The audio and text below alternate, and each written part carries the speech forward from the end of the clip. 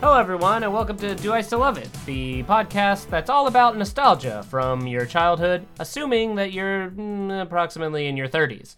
I'm Marshall 20s. James. The Oregon Trail generation. Yeah. If you remember a time before the internet, this podcast is for you. Yes. So, I mean, not to send people away. I'm sure, like, the Land Before Time If you want to has been seen listen, you before. can fucking listen. You can listen. I mean, I guess if you're a millennial generation person, which we all technically are now, because who needs Gen Y, right? Right, yeah. So if you're part of the 25 to 30 year age span that The Economist likes to call the millennials, this is the show for you. I'm Marshall James. And I'm Laura Weiss. And I'm the guest. Every week we have a guest, and this week our guest is Aaron Tilsky-Williams. Greetings and salutations. So thanks for being on the show there, Aaron. Oh, yeah. I've got many things that I am very curious to know if I like them still or love them. So tell us a little about yourself, person I have not known for 14 years. Oh, well, let me tell you everything you don't know. I like long walks. No, never mind. So I sell wine for a living. I moved out to Los Angeles about 12 years ago to act. And then I really got into wine. And so I do that now for a living. But on the side, I, sometimes knit. So you're saying you were an you're saying you were an actor who had a drinking problem and decided to turn that into your job. Yeah, well, I mean, AA is for quitters. Right. Fun fact, she and her husband pretty much are just enthusiasts and experts on liquids. Yes. Yeah. all He in liquids. coffee, they both in beer, she in wine and spirits. Hanging out with them is just drinking liquids. We like to say we manage our uppers and downers. So when we told Erin about the idea for the show, she immediately was like, "Oh my God, let's do The Land Before Time," and I couldn't enthusiastically agree more. So here we are doing 1988's animated classic, The Land Before Time, Wow, it was 88? Yeah. directed and produced by Don Bluth. This was part of the Don Bluth Studios, the same guys who did The American Tales and The Secret of NIMH, that Is that sort of also thing. Feifel Goes West? Yeah. Yeah. Okay. And but interesting, this was executive produced by Steven Spielberg, George Lucas, Kathleen Kennedy, and Frank Marshall. So like pretty much anybody who's ever made an important childhood film from the 80s, like they all produced this movie. So I'm really hoping it's as enjoyable as I remember it And being. it's not Oh. made by committee. Right. Yeah, I think I recall from a previous podcast how Made by Committee sometimes ends up. Yes, Oh, yeah. exactly. Yeah. So, Aaron, Yes. in 30 seconds or less, if you can, tell me what is The Land Before Time about? Let's see. Okay, I remember there are like 3 or 4 different tiny baby dinosaurs. Obviously, you have the long neck one, you have the horn one. Clearly, there are no T-Rexes. They're bad guys. I remember they're bad guys. They're like sharks in any animated film. And they get lost from their parents, right? Sure. Is that what happens? You're yes. supposed to tell me. Okay, they get lost from their parents. The thing I remember most about them, to be completely honest, is I had those really terrifying rubber hand puppets. Yeah, from Pizza Hut. Yeah, from Pizza. That's where Pizza they're Hut. from. It was from Pizza Hut. Oh That's right. my gosh! I Yeah, kept from thinking it Pizza was Hut. McDonald's or something, and No. it was Pizza Hut from the the Rita Book Yeah, Club? from Book It. Yes, Book Book It. It. Oh my gosh. Okay, it's all. Laura Weiss, keeper of the Pizza Hut memories. Well, Pizza Hut Well, was we- a strong portion of. We did recently do napkin math and found out that Laura has eaten at least 800 pizzas in her lifetime. That is. We figured out more like 600. You did the math. But on I But whole really pizzas. appreciate the fact that over time, every time you retell the story, an extra 200 pizzas gets added. Yeah. You did the math for how many baskets of French fries you had in your lifetime too, Oh, right? that's more like 8,000. Yeah.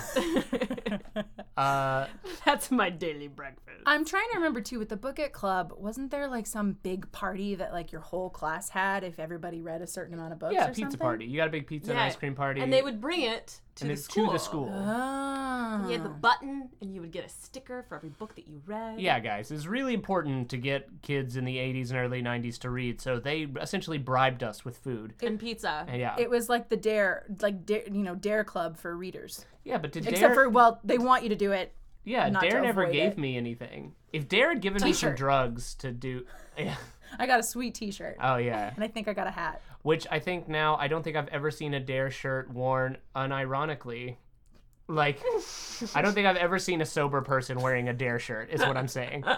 No comment if my bosses are listening. So I Yes, must Laura jump in and Weiss. say, What do you remember? I remember one thing from this movie, and it was a very huge point of contention in my household, and that was, I remember the parents die.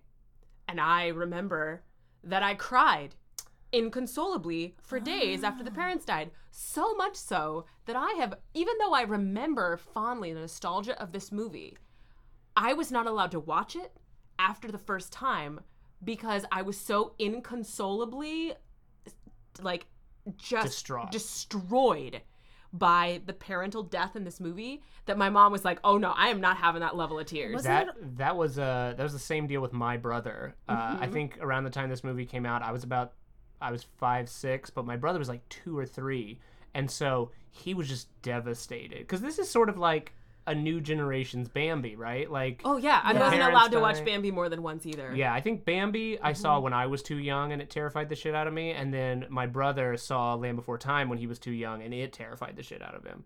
Was it both parents, or was it just like the mother in that volcanic rock Might just been the situation? mom. Oh, I don't even remember how she died. I I thought she don't got remember. attacked by a T-Rex, right? Oh, yeah. Like, all I really remember, I remember baby dinosaurs. I remember Long Neck Bomb gets attacked by a T-Rex. Think she's dead. I remember... But there's lava somewhere. I remember T-Rexes and lava. Okay. And I remember thinking Sarah was a butthead. The only one I remember little... She was the Triceratops. her name was... Yeah, she was Sarah the Triceratops. And I think even as a kid... Triceratops. I think, yeah, even as a kid, I was like, oh, I get where her name's coming from. I'm clever. Like, 5-year-old me is like, I'm way ahead of the game on this one. And... but I distinctly kind of remember her being like a bully and kind of a butthead to everyone. And I remember just thinking every time she showed up, like, ugh, not her. They definitely went, because I think the rest of them are male characters, right? Or Think are so. they, because they definitely went with her being like, well, you wouldn't call it as a child, but like the bitchy character. I do Right. remember that. Right. She's like Angelica from Rugrats. Yes. But I don't remember where they think they're going, because, like, if the parent is dead, like, I know it's a journey film, they're journeying somewhere, but I don't remember where they think they're going because their parents are dead. So, like, where do you go when your parents die? I think it's actually like our version of Ice Age, where they get like far away from their parents and they've all gone to this mythical, wonderful place that still has like trees and, isn't being destroyed. And so they have to get to the oasis, remember? So wait, is this like the apocalypse that kills all the dinosaurs is going Yeah, on? I Like, does a think so. comet Yes. hit or something? They are the ones trying to survive in the nuclear wasteland. Oh, shit. Yeah. So Maybe. No, I think you're right. I think. Yeah, I'm really excited about this. See, I remember this movie really, really fondly. In my mind, I love The Land Before Time. But if you ask my mother, she's like, Laura hates that movie.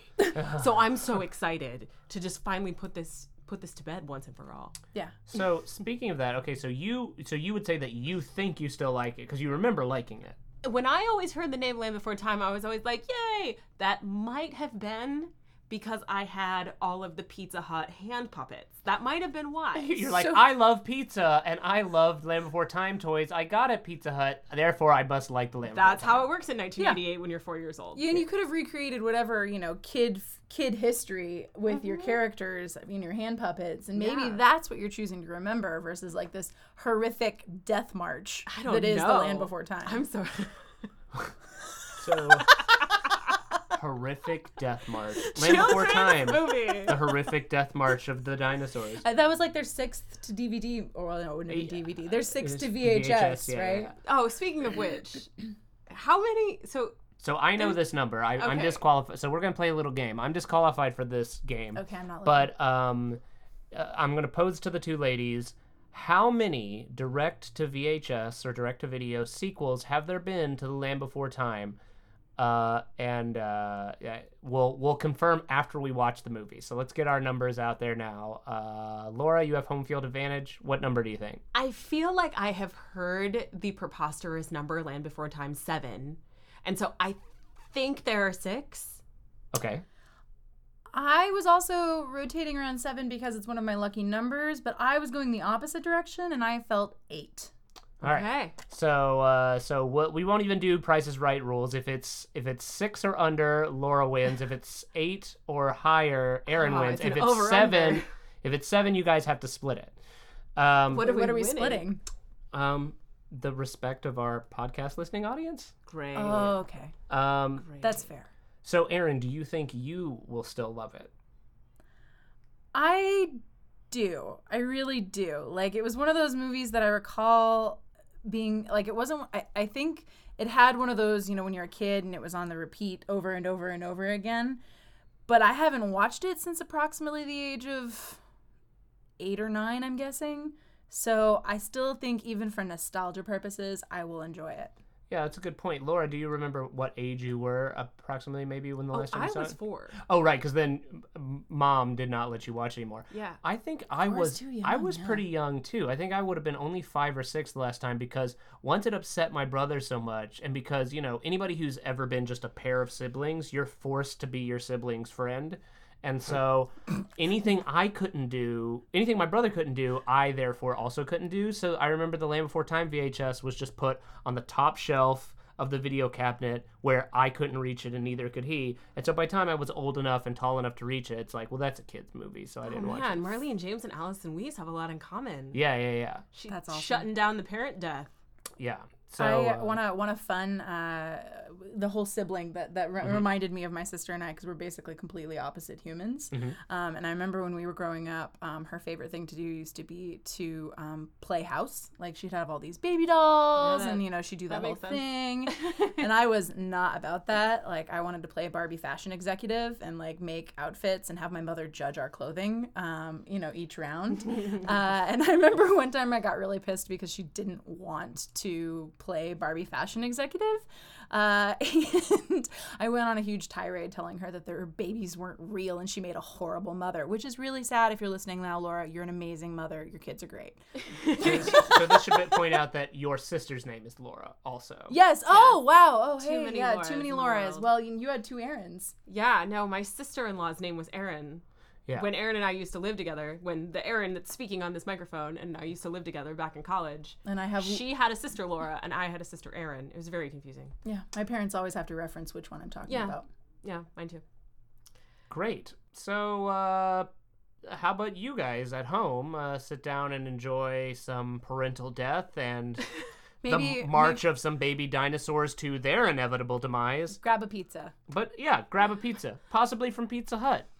I feel like the homage to Pizza Hut really has to be a part of Oh, this. yeah, Right, yeah. completely. With their curled up pepperonis that were just cups of grease. I hated Oh, Pizza the Hut when I was cups a kid. of grease. Yes. And the salad bar. The cups of grease. That sounds wrong. And the salad bar that was only vaguely I don't know. salad-ish. Pizza Hut had a monopoly in my town, so I never had any pizza other than Pizza Hut or Frozen when I was growing up. So Pizza Hut was the nice pizza. See, we had a Pizza Hut that was right next to a Little Caesars, and I was a Little Caesars person. So I was like such a little kind of So shit jealous. that I would argue with teachers when we would get like, hey guys, for all your reading, you get to go to Pizza Hut. I'm like, can we go to Little Caesars instead? Because Pizza Hut's gross. You entitled little shit. I feel like Pizza Hut and Papa John's marked my transition between high school and college. I'm so sorry for that Papa John's face. Oh, it was. But remember, we lived together. Yeah, it was I like hated the it. easiest. I hated like literally every minute of it. Yeah, but that was what we ate at 3 a.m. more often than not. You can true. tell who's not sponsoring our podcast. All right, everyone. So pop open your preferred brand of pizza and enjoy The Land Before Time.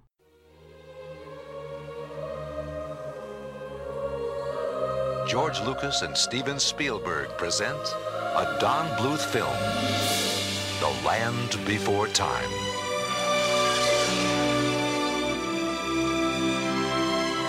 Long ago, when the earth was new, 5 friends, lost and alone, Mother, where are you? took an incredible journey You want to go with me? Yeah. through a land of wonder and a land of danger. Shut up! I hope he doesn't eat any of you.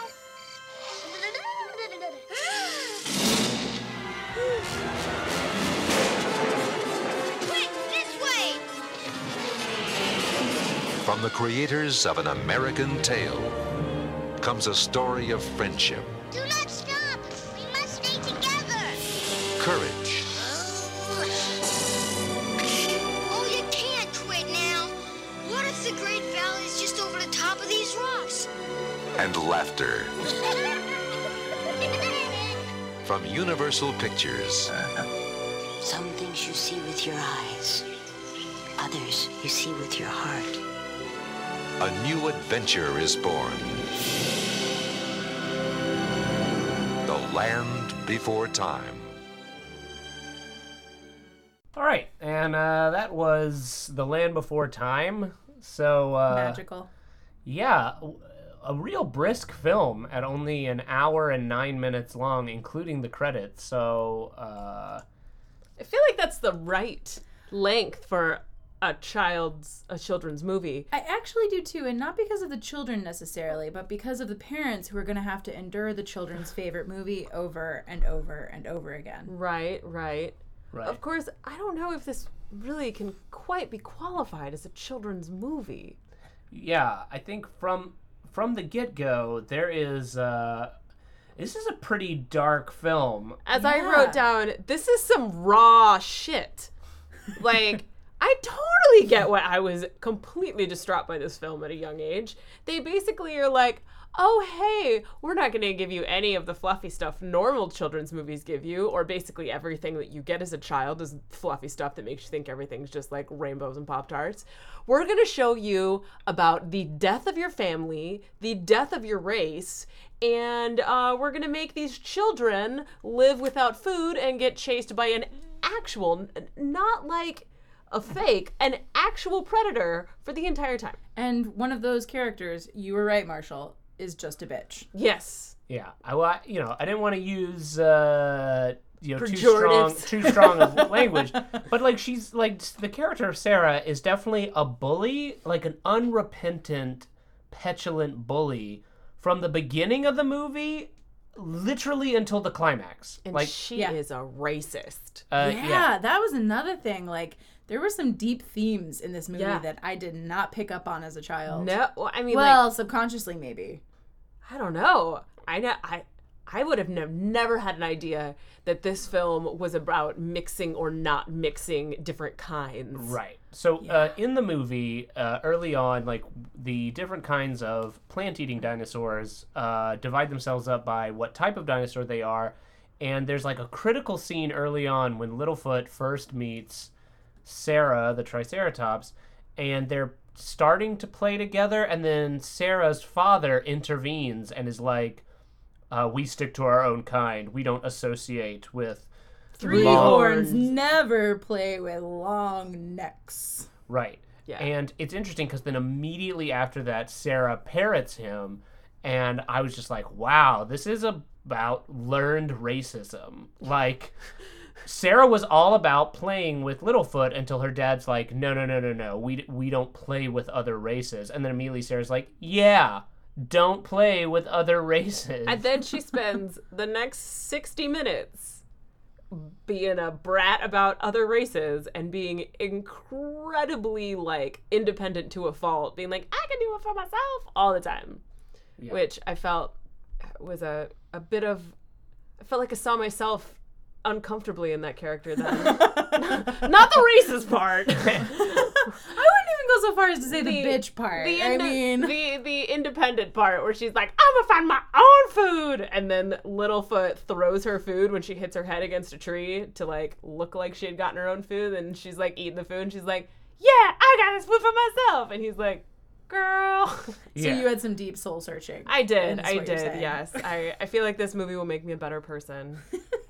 Yeah. So something I thought was interesting is, like I love dinosaurs, and I think part of the reason I like this movie a lot when I was a kid is because of how much I love dinosaurs. And an interesting thing is when we were young in the 80s, the scientific community was still pretty divided on what they thought killed all the dinosaurs. I think it's pretty safe to say nowadays it's generally accepted that asteroid collision with the Earth which resulted in nuclear winter. That's what ended the reign of the dinosaurs. Oh, but it wasn't humans 6,000 years ago? no. I mean, According to science, there were some, mysticism themes in this movie, but I don't think they were trying to give that angle. Yeah.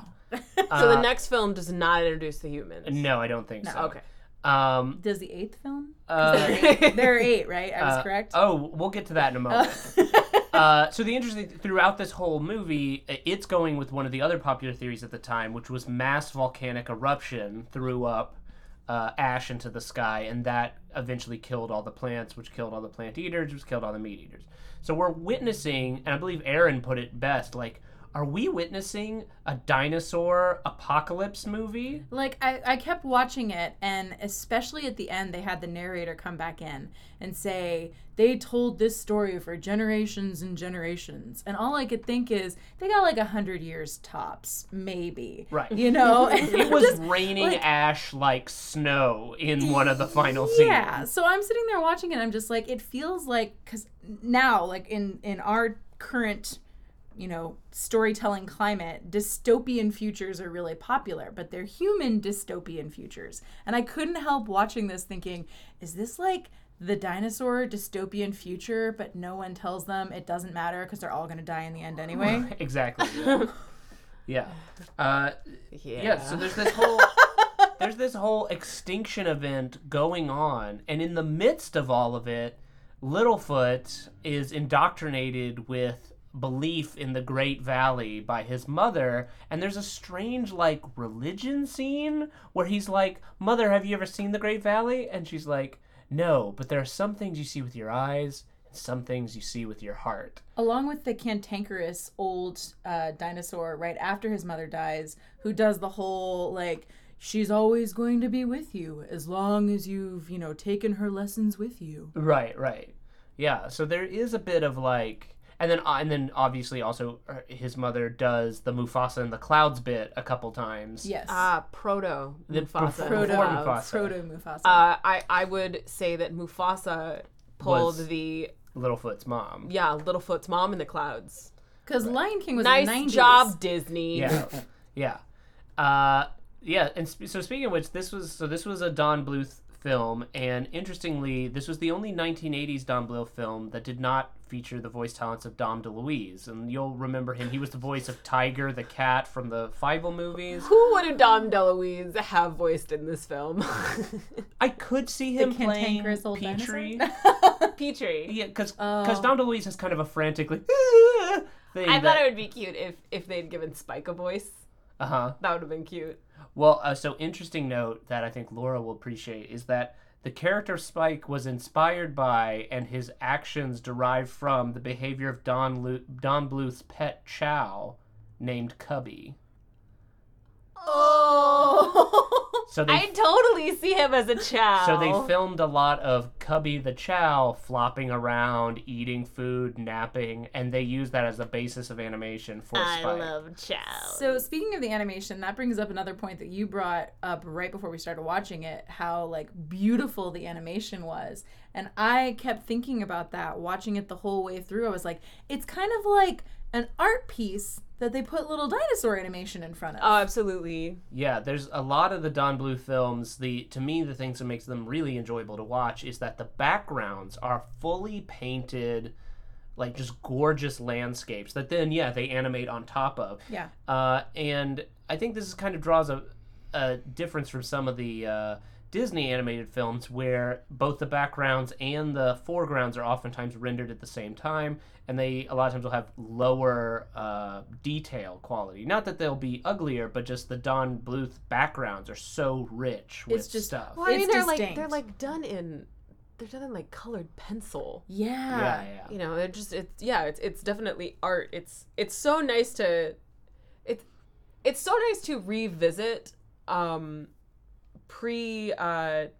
pre-computer animation. Like Pixar style. Yeah, after so many years of that being the only type of animation that we get. Because in my mind, all of these movies that were like pre-computer drafting are computer drafted in my head now, because that's just what I am used to for an animation. Yeah. So revisiting that, I'm like, whoa, someone picked up a pencil and drew this, and then they drew the next frame, and then they drew the next frame, and holy Does crap. Disney do cell animation movies anymore? Like, I feel like they did. Like, The Princess and the Frog was that's a relatively recent cell animation one. But I feel like for the most part, now Disney Animation and Pixar, which sometimes get confused because they're both owned by Disney, but they each put out CGI movies. Yeah. Instead of traditional cell animation. And I can't recall if they do traditional cell animation movies I don't anymore. remember. I don't know. Well, and like Princess and the Frog, like we're saying recent, but wasn't that like mid-aughts? Yeah, that's probably close to 10 years ago now. Yeah. Okay, so before we watched the movie, I had the ladies guess how many direct-to-video sequels there were to this movie. I believe Erin had the over and Laura had the under. And I'm afraid that Erin will walk away with this one because The Land Before Time had 13 direct-to-video sequels. Like, okay, is it like a day in the life each time, or else by the time you're done, you have... I don't understand. Is it Are Simpsons they style where like they the always same age? Yeah, that's my question. Okay, Is there... so let's see. Reading right here, the sequels and there was also a television series briefly in the aughts. None of the sequels nor the television series had any involvement from Bluth or Lucas or Spielberg. Of course. The films continue to follow the friendship of the principal 5 characters. Let's see. It says briefly, after finding the Great Valley, they raise a carnivorous baby Sharptooth, survive a drought, a cold snap. They witness a solar eclipse. I think I remember the carnivorous baby Sharptooth. Yeah. I feel like if you are the eaten, you should not raise an eater. Right. Right. Well, It's the whole baby Hitler thing. Sound logic. Right. Yeah. Well, it'll only betray you in the end. And Yeah, even if it doesn't betray you in the end, It'll betray it someone will else betray of your kind. You'll have to witness it eat somebody that you could be friends with. Yeah. I mean, it's not even its fault. It cannot survive. I think I recall from that movie them trying to get it to eat plants and stuff, and it being like, "Nah, dude, this isn't gonna work." Yeah, some of these movies have like some really corny sounding titles. There's one, so The Great Valley Adventure was the first one, but they also had The Time of Great Giving. There was The Stone of Cold Fire. Like, What is that? it's a That's Harry a word Potter salad. book. That is a word salad. There's Journey to Big Water, The Great Long Neck Migration. Like, just there's lots of The Wisdom of Friends is a direct-to-video. Wow. So- All right. That actually, okay, so the Harry Potter thing, that actually brings up an interesting point, because did you have this where I thought the soundtrack very frequently reminded me of the soundtrack for all of the Harry Potter movies? No. Like, I totally had moments where I was just You're like, wrong. I'm just saying. Wait, what are you saying? I'm saying that the soundtrack to Land Before Time reminds me of the soundtrack to Harry Potter. And I was just being Oh, I see what you're petulant. saying. Okay. So Whatever, Trilora tops. So the Yeah. thing, going with the religious, there did feel like there was sort of a Littlefoot was a like Moses character, constantly going, "This is the way. You have to believe me. We're gonna journey through this terrible world, but there will be a promised land beyond." I also felt that way with the whole like heading west thing. It had kind of a, manifest destiny, American exceptionalism kind of thing going on. So he's a little bit like the Donner Party or Joseph Smith or I Brigham hope Young. he's not like the Donner I Party. hope he's not. I don't. Well, they almost raise like a the- meat it eater was- in the sequels. and they did almost, die of starvation. So maybe a little closer to the Donner Party than we think. Yeah, this movie featured a lot of risk of starvation more than I think I'm used to in kids' films. This movie had a lot of every disturbing theme that you're not used to in kids' films. I feel like that's in a lot of kids' films from the 80s and 90s, but we weren't thinking about it because there was just enough humor and just enough cute other stuff. But this one was, as I said when I was watching the beginning, the gratuitous amount of love between the mother and Littlefoot in the beginning it was just so heartwarming and beautiful. building a powder keg. and just God, you just like, I want that with my baby. And then they just kill her. But not only do they kill her, but it's a drawn out, It's drawn scary out. sequence. So drawn out. And then Where she gets attacked, two things happen to her. She gets attacked by whatever it's called, Sharptooth. Sharptooth. She gets attacked by Sharptooth, and she's got like a piece of her back missing. And then as she's running around with a piece of her back missing, running away from Sharptooth, an earthquake just happens. Yeah. In the middle of this fight. And so really everything is against her. Right. Also important to note from the section before this when I thought, oh, both parents died? No. Little Tooth's mother was a proud single mother. Yeah. Yeah. And Little and, Tooth. and a little foot. And if anything, this movie almost was a bit like more gut punchy than Bambi, because I believe in Bambi, they know there's a hunter in the woods, all the animals are fleeing, Bambi gets separated from his mother, and then you hear the gunshot. But I don't think you ever actually see the corpse. Is there that like horrifying death scene in Bambi 2 where like she, whispers to Bambi and is like, "Oh my child, I love you forever." Is No, there? I think that Bambi just runs up and mom's dead. So maybe this is an important thing. Maybe, Aaron, we need to have you back on some future episode where we'll watch Bambi, because I feel like I don't have any firm recollection of Bambi either. Aaron, do you want to watch all of these movies where Do you wanna watch all the- mothers So die? can I just be the staple mom death? Yeah, person? can you be the mom death animation? Yeah, no. Mom death animation? Yeah, no, I'm down. That's great. Like, that'll It's be my great. specialty. I'll put What it an on my exciting resume. reality. So, how do you guys feel like how this movie has aged? Do you think it is child appropriate now? I mean, given our rough childhood experiences with it. Well, okay, so here's the thing. I feel like we were, as children, raised in kind of a coddled way. Like, our parents, or some of our parents, enough of our parents, like, they grew up hunting. They grew up with blood. They grew up in a world where not everything was bought at the grocery store quite yet. Or at least their parents had. There was an understanding that I feel like we're the first generation that's so truly removed from that ever being a part of our world. And so I feel like we were all wrapped up in this, like, oh, yeah, everything's packaged and easy and clean and sterile. And this movie's not like that. When we were kids, was the Bubble Boy a thing? When we were kids? Yeah. Yeah. Yep. Oh, yeah. Like Bubble This Boy. movie's not like that. This movie comes in and it's actually very honest. Yeah. And I think why it was so traumatizing to me as a kid, and like, as I said, I remembered loving this movie, but I also remember it like ripping me apart, is this was the only movie that was kind of brave enough to be like, this is what it's really like. You're gonna love and then you're gonna lose and it's gonna fucking suck. But then life goes on. I feel like it's appropriate for kids. I think you and your brother's experience, Marshall, is the correct way to look at this. I think it's appropriate for kids, maybe not 4-year-old kids. Like kids who understand, who've had like their first pet die or something, Okay. And because there are some really good themes in there, I was surprised at the amount of adult themes in the movie. Like I was thinking to myself, would I share this with my child? And I feel like I would. I feel like I would absolutely share it with my child, but I feel like it has to be with an attentive parent who wants to sit down and be like, okay, so I just dropped a big load of truth on you, kid. You want to have a conversation, Exactly, yeah. And interesting is this movie is actually toned down from the initial cut of it.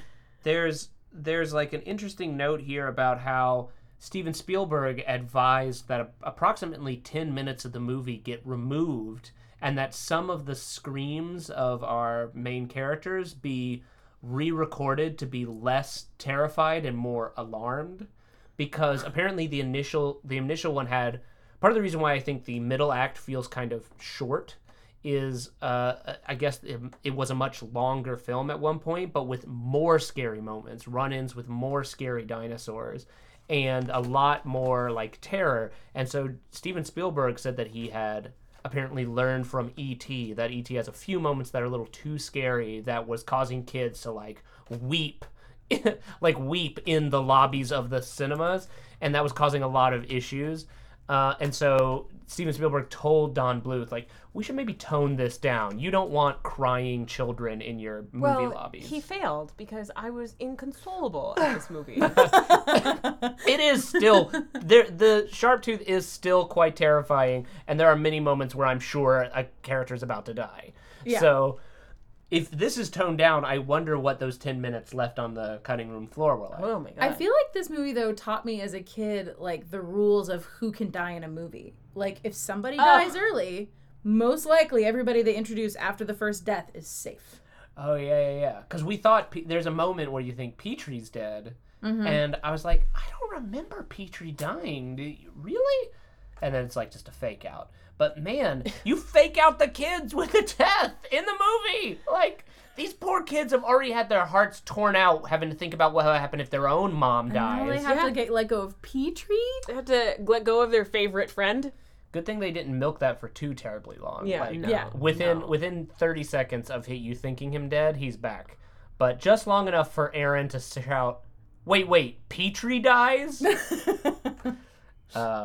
Great. Okay, so if there was any changes you would make to this movie, like, you know, if you were producing it today, just like Steven Spielberg turns to Don Bluth and says, you should probably tone down the violence just a little bit. How do you feel about this movie as it stands right now? Would you make any changes? I have a hard time answering that question because I can't look past my nostalgia for the movie. Like, everything about it, especially watching it again and remembering exactly what the sequence of events were, like, I feel a deep nostalgia for exactly how it is. And it's one of those things that it's like, it's no less violent than a lot of movies that are out there that kids watch, you know? Mm-hmm. And it's not like it's pointless violence necessarily, because I feel like a lot of modern kids movies have pointless violence. Mm-hmm. And this, all the violence serves a narrative, I think. Laura? I would toy with changing the gratuitous mother love section. Just so it's not so, like, it's so beautiful. And then just the second, you're so comfortable and so warm, and then they just kill her in a horrible, long, drawn-out way. And so you start the movie with a broken heart. And for a children's movie, I don't know if that's always the best idea, but I am also open to saying maybe it is. Though one thing I would absolutely change, I would give Sarah a little more of an arc. Yeah, let her be a bit more of a decent dinosaur. Because she's the closest thing to a personality villain that we have, but we're not supposed to see her that way. Right, because the T-Rex is more of just like an antagonistic force. Yeah. Give her a little bit more complexity. Right. Yeah. And they tried. Yeah. They tried, but I feel as though she was just always this squeaky wheel that could have been a little bit more. I feel like we could have gotten a payoff where they were like, "Oh, we can be friends even though we're different." Right. Because you get... Oh, yeah, because we only get that in the very end when they kind of overcome, and they're like, and they played together forever in the valley. Yeah, and I think it's a little dangerous. I think it's a little dangerous for a children's movie, just coming from our highly, like, PC world now, where we're very, very aware of, like, you know, race and trying to find a way to teach these lessons to our children to, you know, not distrust people of a different color than you or be open to them.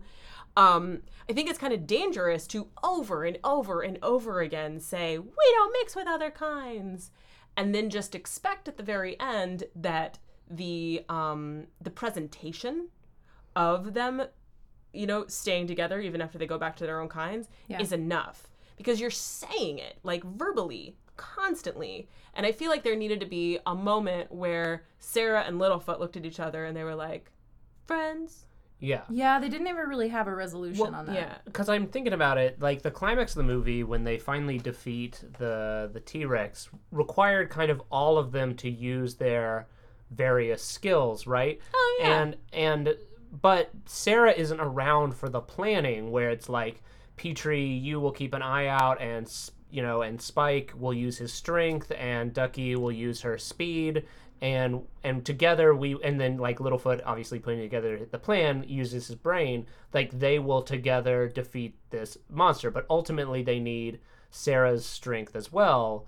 But Sarah just kind of comes along to save the day, and because she hasn't learned a lesson, you wouldn't be surprised if immediately afterwards, if she had gone, see you guys, you needed me the whole time, you know? I'm Yeah. so important. Right. So it would have been nice if she had been present for Littlefoot's laying out the plan, because at one point she does call him like a dumb flathead, and so Well, if he at had another point, she talks shit on the size of his brain, and she also talks shit on the size of his mother's brain. His Right. dead His mother's dead brain. Yeah, mother's his dead. brain. That is low. yeah. Yeah. And low, so Sarah. it might have been better if she had been present for the plan, like to begrudgingly go like, You're well, right. it's not a bad plan. Yeah, if Yeah, she and could yes. choose to acquiesce. Yeah. Right, because then she could have been like, okay, well, we all had something to contribute. You were right. We couldn't have done this. Like, if we could have had Sarah say something like, oh, we couldn't have done this apart, like, who required us to be together.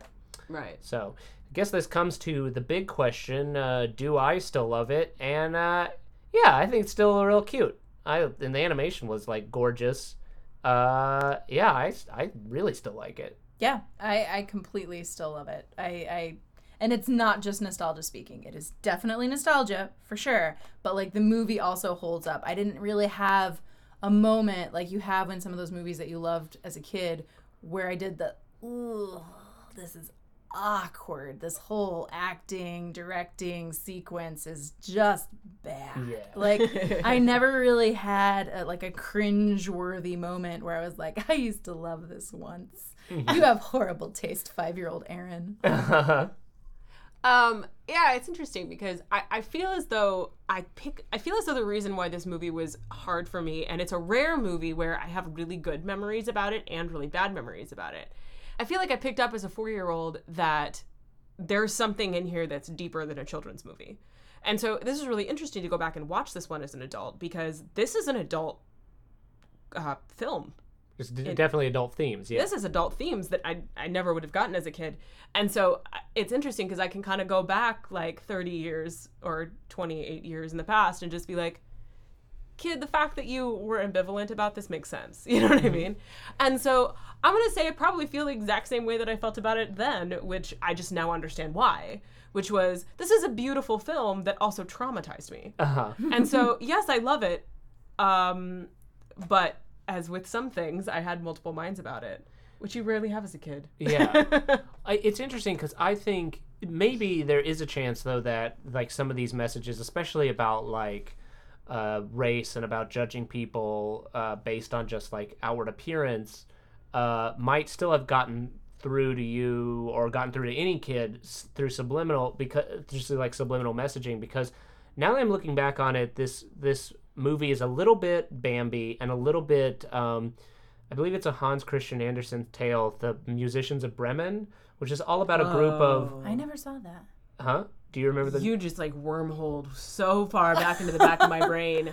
I have no idea what that is, but it's like you just brought something back from another life. So I think I'm remembering the name of the town. Like I think it's called The Musicians of Bremen, and it's a a fairy tale, but it's about a bunch of barnyard animals, different species of barnyard animals, who I can't remember why, but they are going somewhere on a journey together, and it's like a rooster and a horse and a goat and a sheep. And they all have like a different skill because, a rooster can fly and crow and a horse is really fast and can kick. And initially they don't get along very well, but together exploiting their various attributes allows them to overcome a bunch of obstacles. And so I think as a kid, those kinds of stories, along with like Land Before Time, I think definitely got into my brain about the idea of like, people have strengths. And if you can play to those strengths, you can accomplish things that you, who may lack a certain strength, can't do. So maybe not about racism, but I think definitely the message about teamwork got through to me as a kid. Like the Captain Planet attack. Exactly. Where all of us are like, we have to save the Earth. Yeah, with our powers combined, we can do a lot more. Yeah. So, sounds like we all still loved it. So, Definitely. I want to thank Aaron for being on our show. Thanks for having me, guys. So definitely make sure to follow us at Do I Still Love It on Instagram and on Twitter. And we also are on Facebook.com/Do I Still Love It. And if you have any questions or suggestions for the show, feel free to email us at doistillloveit@gmail.com and check out the website, doistilloveit.com.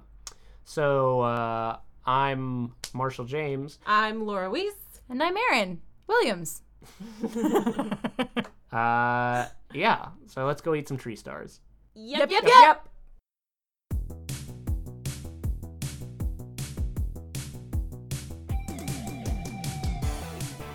This has been a